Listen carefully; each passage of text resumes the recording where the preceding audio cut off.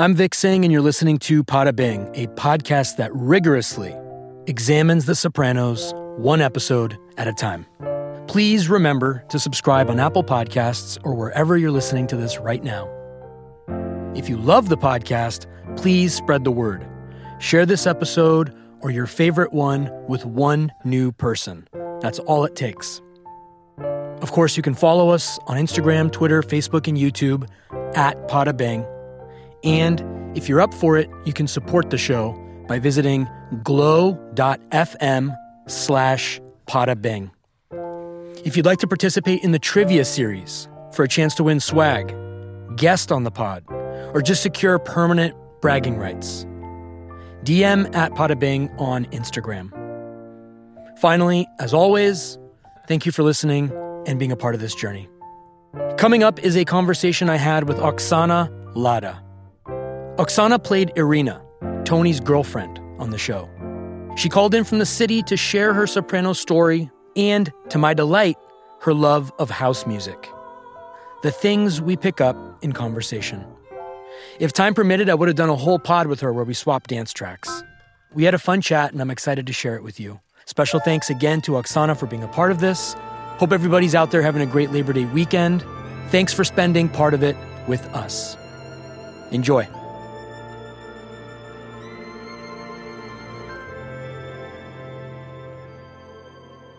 So, Oksana, thank you for doing the podcast. Yeah, of course. My pleasure. So let's set the stage for this. How did The Sopranos happen for you? What's the backstory?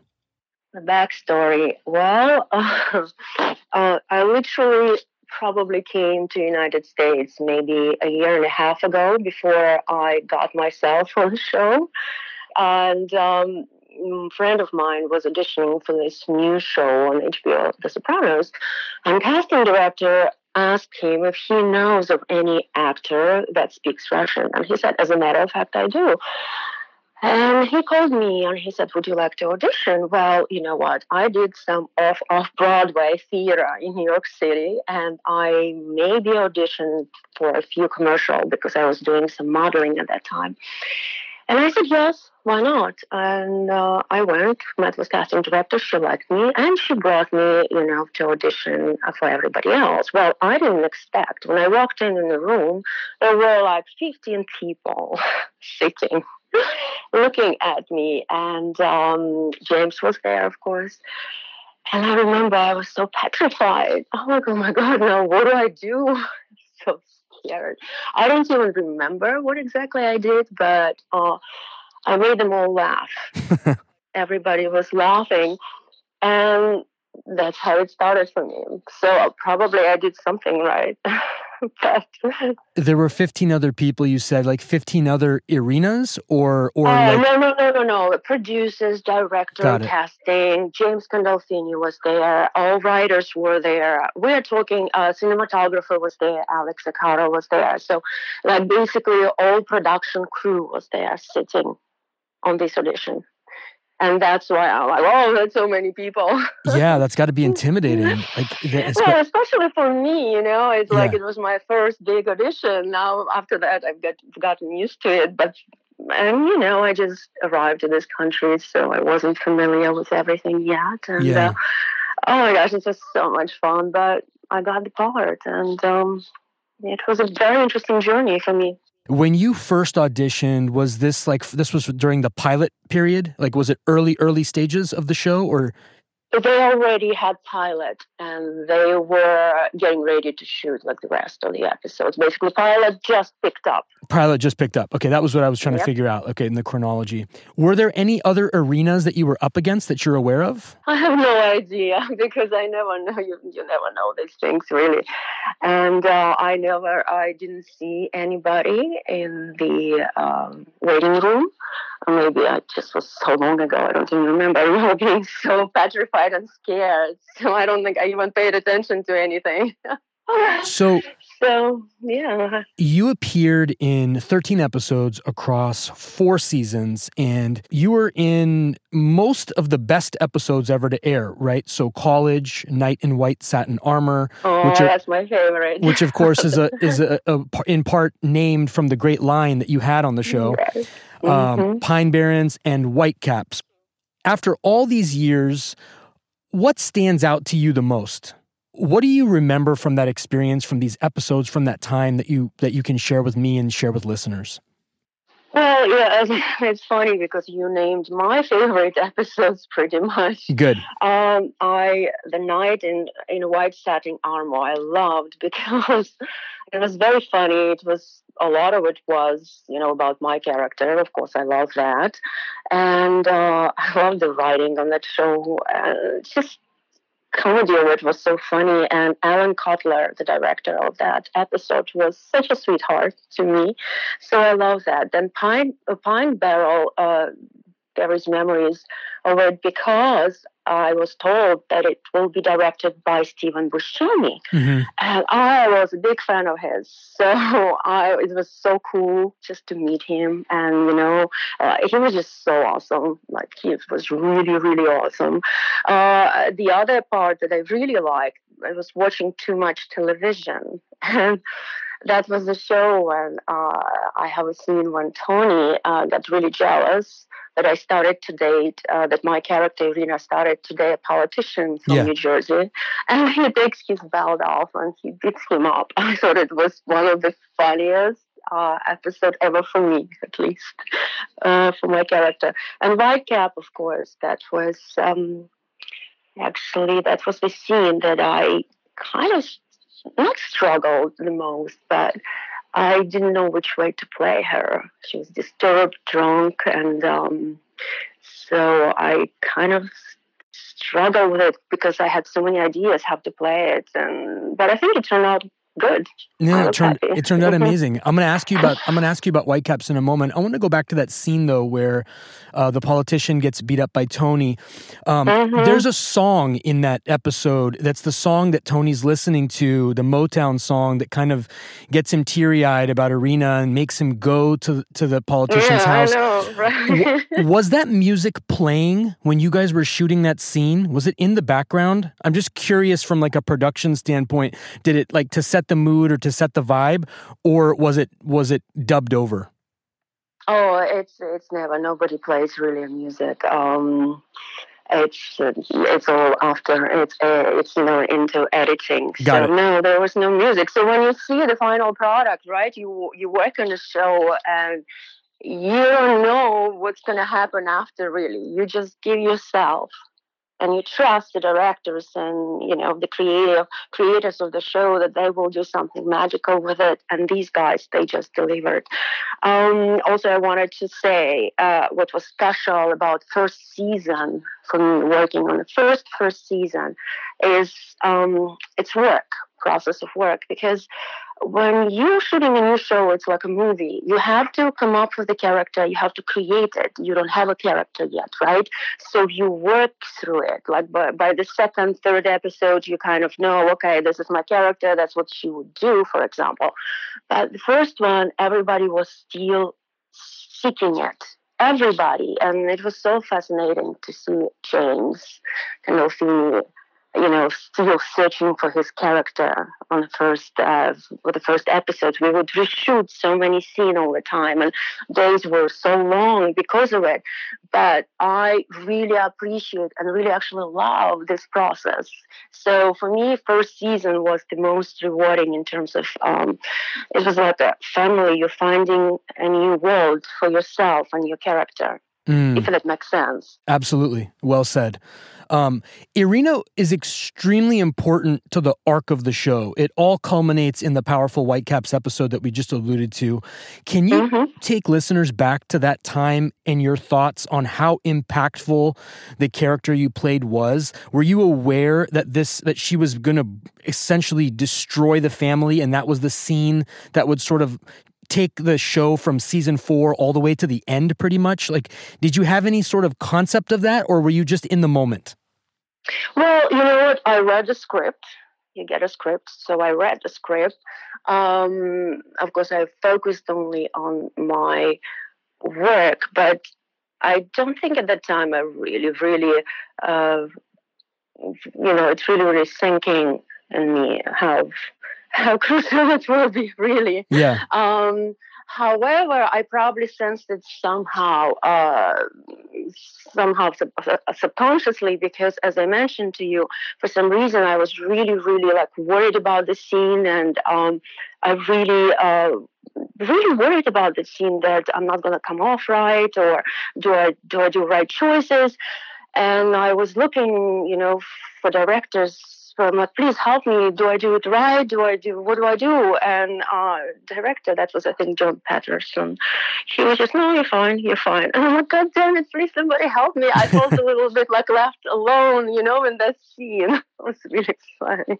Well, maybe that was part of it, because you were on the phone and you were isolated, and again, like from the viewer's standpoint, because we're seeing it from on the screen right after it's all edited. Mm-hmm. There's this tension that the scene is cutting back between your character and then Carmela, and you just know that there's like this sort of like wall is going to collapse. This massive thing is about to happen. And then the later scene between Carmela and Tony, where the relationship sort of it leads to a separation, it's building up, and it starts with your phone call. And again, it's such a powerful episode, and you played such a huge part in that. Maybe that was the intention. Maybe the intention was to make you feel alone, well, and also when you shoot something like this, Camilla wasn't there, of course. Right. There were just like line reader giving me the lines on the phone. So I guess that it wasn't a challenge, but I probably felt the impact of, I have to carry this scene just by myself, like this part. And there was no another actor that I could, look at or communicate with. So I guess that's why I was worried so much, but I think I did okay. You did. And that's actually interesting that you said that. I've heard that from several other actors as well, and again, for someone who's an outsider and doesn't really know like the inner workings of production, actors like to have their lines fed to them by other actors, especially the ones that they're going to be doing scenes with.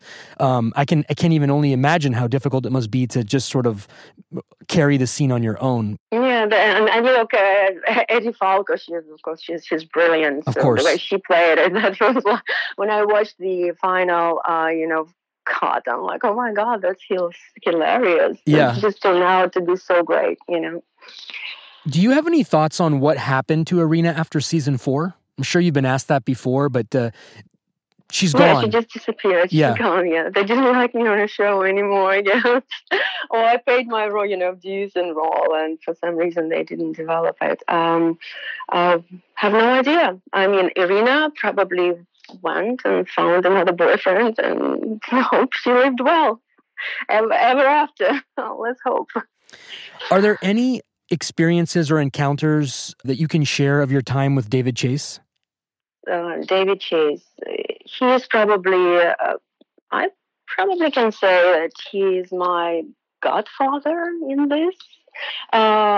I think David took really liking of me. Like, he thought that I'm funny, and he just gave me this, pretty big part, just, and I'm still surprised by it, and I'll be forever grateful to him. He was so kind to me on the set, always so helpful. I didn't see him much after like season 3rd or 4th. He was gone pretty much, because he had, first season, he was on the set from A to Z. He was directing episodes, but then he was kind of, gone, because the show was going by itself. But wonderful person, wonderful New Yorker, like a true New Yorker. Now that I lived here for a while now, I know what that means, just a wonderful person. I love him. Mm-hmm. What about memories of time spent with James? James. Well, most of my scenes in the season 1st and 2nd are with James. Yeah. And James, very powerful man in terms like when he walks in the room, you can just feel the energy. And he always stayed in the character that is likable but also brutal at the same time, right? Mm. So it threw me off at first, the first season. I'm like, oh my God, this guy is so nasty. But then, I just realized that he probably stayed in his character. He could be very charming. He was very charming at times, but could be very abrasive and bottom line rude sometimes. But it's just because of his character. That's who, that's the character he played, and he stayed in that character behind the scenes as well. I guess it just, now I understand, now that I have more experience about it, that's what you do. Yeah. But very charming personality, after parties, very charming man. Did you watch the show in its entirety? Were you a fan? I love the show. I probably cannot quote many lines from it, but That's okay. love the show because of writing. Yeah. I thought writing on the show is just so brilliant. It's quick, it's witty, it's sharp. It's just, I still haven't seen any show that could match to this one, really, in terms of writing. Have you seen a more conflicting ending? I actually went to watch that. They had this party in Florida, and everybody from the crew was there, and I was there. So I was as shocked as everybody else. I didn't know what's going to happen, really. I didn't know. So I think actually it was a smart idea on David Chase's part. I think it was a smart idea because what else do you do, right? Yeah. Was the character, is it like happy ever after? Are you going to say that, that the mafia guy will be happy ever after, right? Right. So I thought it was brilliant. I know it was disappointing for many people, and kind of like, because it's like the part of the show people loved it, and it just was dead. There was no more anymore. So people wanted to see something more, and they didn't get that. But I thought it was a brilliant idea, though, frankly. Are you aware of the movie that's coming out in, I think, next year? Yes, I heard about the movie, and it's about young Tony Sopranos, right? That's what I know about. It's about the riots of 1968 in Newark, and it's supposed to be Christopher Moltisanti's dad, Dickie Moltisanti. Mm-hmm. He's the main character, and young Tony's going to be in there. It's interesting for people that are fans of the show and have been watching it and that listen to this podcast and just sort of can't get it out of their system. It's a nice way to extend the universe. I'm sure. It's like, some sort of like, I guess, what's the word for it? Homage? To the show, yeah. Exactly. Exactly. I mean, I'll be the one watching it myself because that show was a huge part of my life. So this is kind of a silly question, but I'm talking to you right now, so I'm going to ask it. In the show, you mention a painting by David Hockney. Your character actually taught me about David Hockney and got me into his artwork. Do you have any David Hockney or David Hockney prints in your possession today? I don't. No, I don't. As a matter of fact, when I was playing that role, I had no idea who he was myself. So. Yeah. No, it's one of the things we explore is the art on the show. There's a lot of art references and there's a lot of art illusion. And that David Hockney painting is actually a very powerful, sort of deep, layered meaning painting. And so I'm very happy that I got to ask you that question, even though it would have been amazing if you said, absolutely, I have one hanging in my bedroom. Yeah, right. No. No, I mean, you mean like a real one? No, or a print. Yeah. No. So besides work, what do you enjoy? What do you enjoy doing in the city for fun? What are you passionate about? I dance ballet. Yeah, I dance ballet. That's my hobby. I dedicate, quite a bit of my time to do that. I like to travel. I spend a lot of time in Europe these days, actually. Like nature. I like swimming. Very cool. What else I like? That's pretty much it. Well-rounded. The last few questions are just lightning round, just fun, so people can get a flavor for who you are and what you're all about. Mm-hmm. What music are you enjoying at the moment? You know what? I'm going to sound not very sophisticated. I love house music. Hey, there's nothing wrong with that. I got into, house music.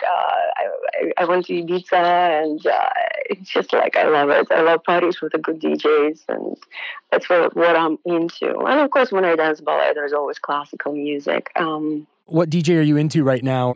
Is your go-to DJ? I don't have a go-to DJ. I mean, there are lists that I'm have, but I don't follow them. I just go anywhere where they play house music, and especially in Europe. Like, it's just because I think European like house music better than Americans. I don't know. It has definitely. But that's honestly, that's what I'm listening right now. For some reason, that gives me energy and puts me in a good mood, And I just feel happy when I listen to it and dancing. I'm a big fan of Derek Carter. He's a DJ from Chicago. The Chicago house scene is it's a good sound, good vibe. If you don't know him, check him out. It's good stuff. Derek Carter. All right then.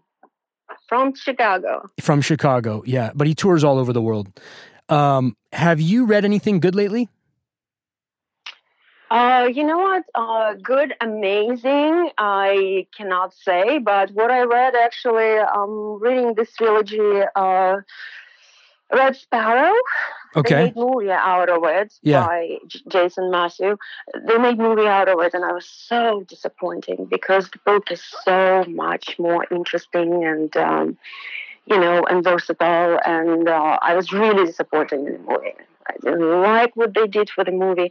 And also the other book that I read, which I really liked, it was I Am the Pilgrim. Don't remember the author, but it was an amazing book. It's called I Am Pilgrim. Pilgrim? Does it make sense? Yeah. Pilgrim, yes. It's a journey of one man. It's a beautiful book.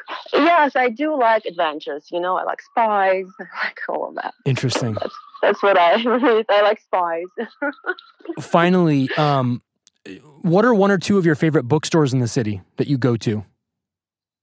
In the city, unfortunately, they closed Barnes and Nobles. There is one only on 5th Avenue and 47th Street. Once in a while, I stop by there. But as far as smaller bookstore, there is really one cute one that I always stop by when I am in the Hamptons in Sag Harbor. It's a tiny bookstore, and they have amazing collection. And a coffee shop, and I really don't want bookshops to go away. Yeah. Because I think they're amazing. I think that's how you find about good book. Like, for example, that's how I find books. I don't go online. Like, it's too much. You go, these days, you just go online for everything. All you do is stare at the computer all the time. And frankly, I find it exhausting. So, yes, if you know a small bookshop in the city, please do let me know because I don't know of any. So whenever I have time, I go usually in Hamptons. Sometimes I go there in the summer. Or in Europe, when you're in London, there are a lot of bookshops, small bookshops that I go to and buy my books there.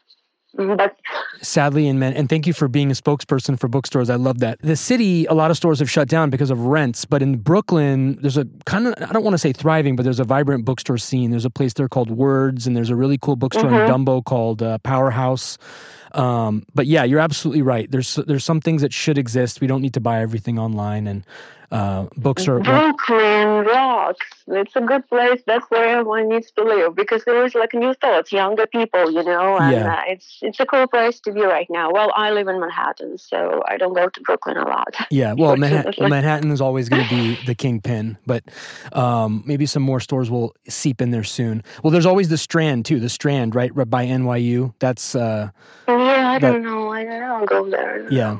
Oksana, this has been a pleasure. Thank you so much. Oh my God, thank you. I hope you have a great day. You too. Take care.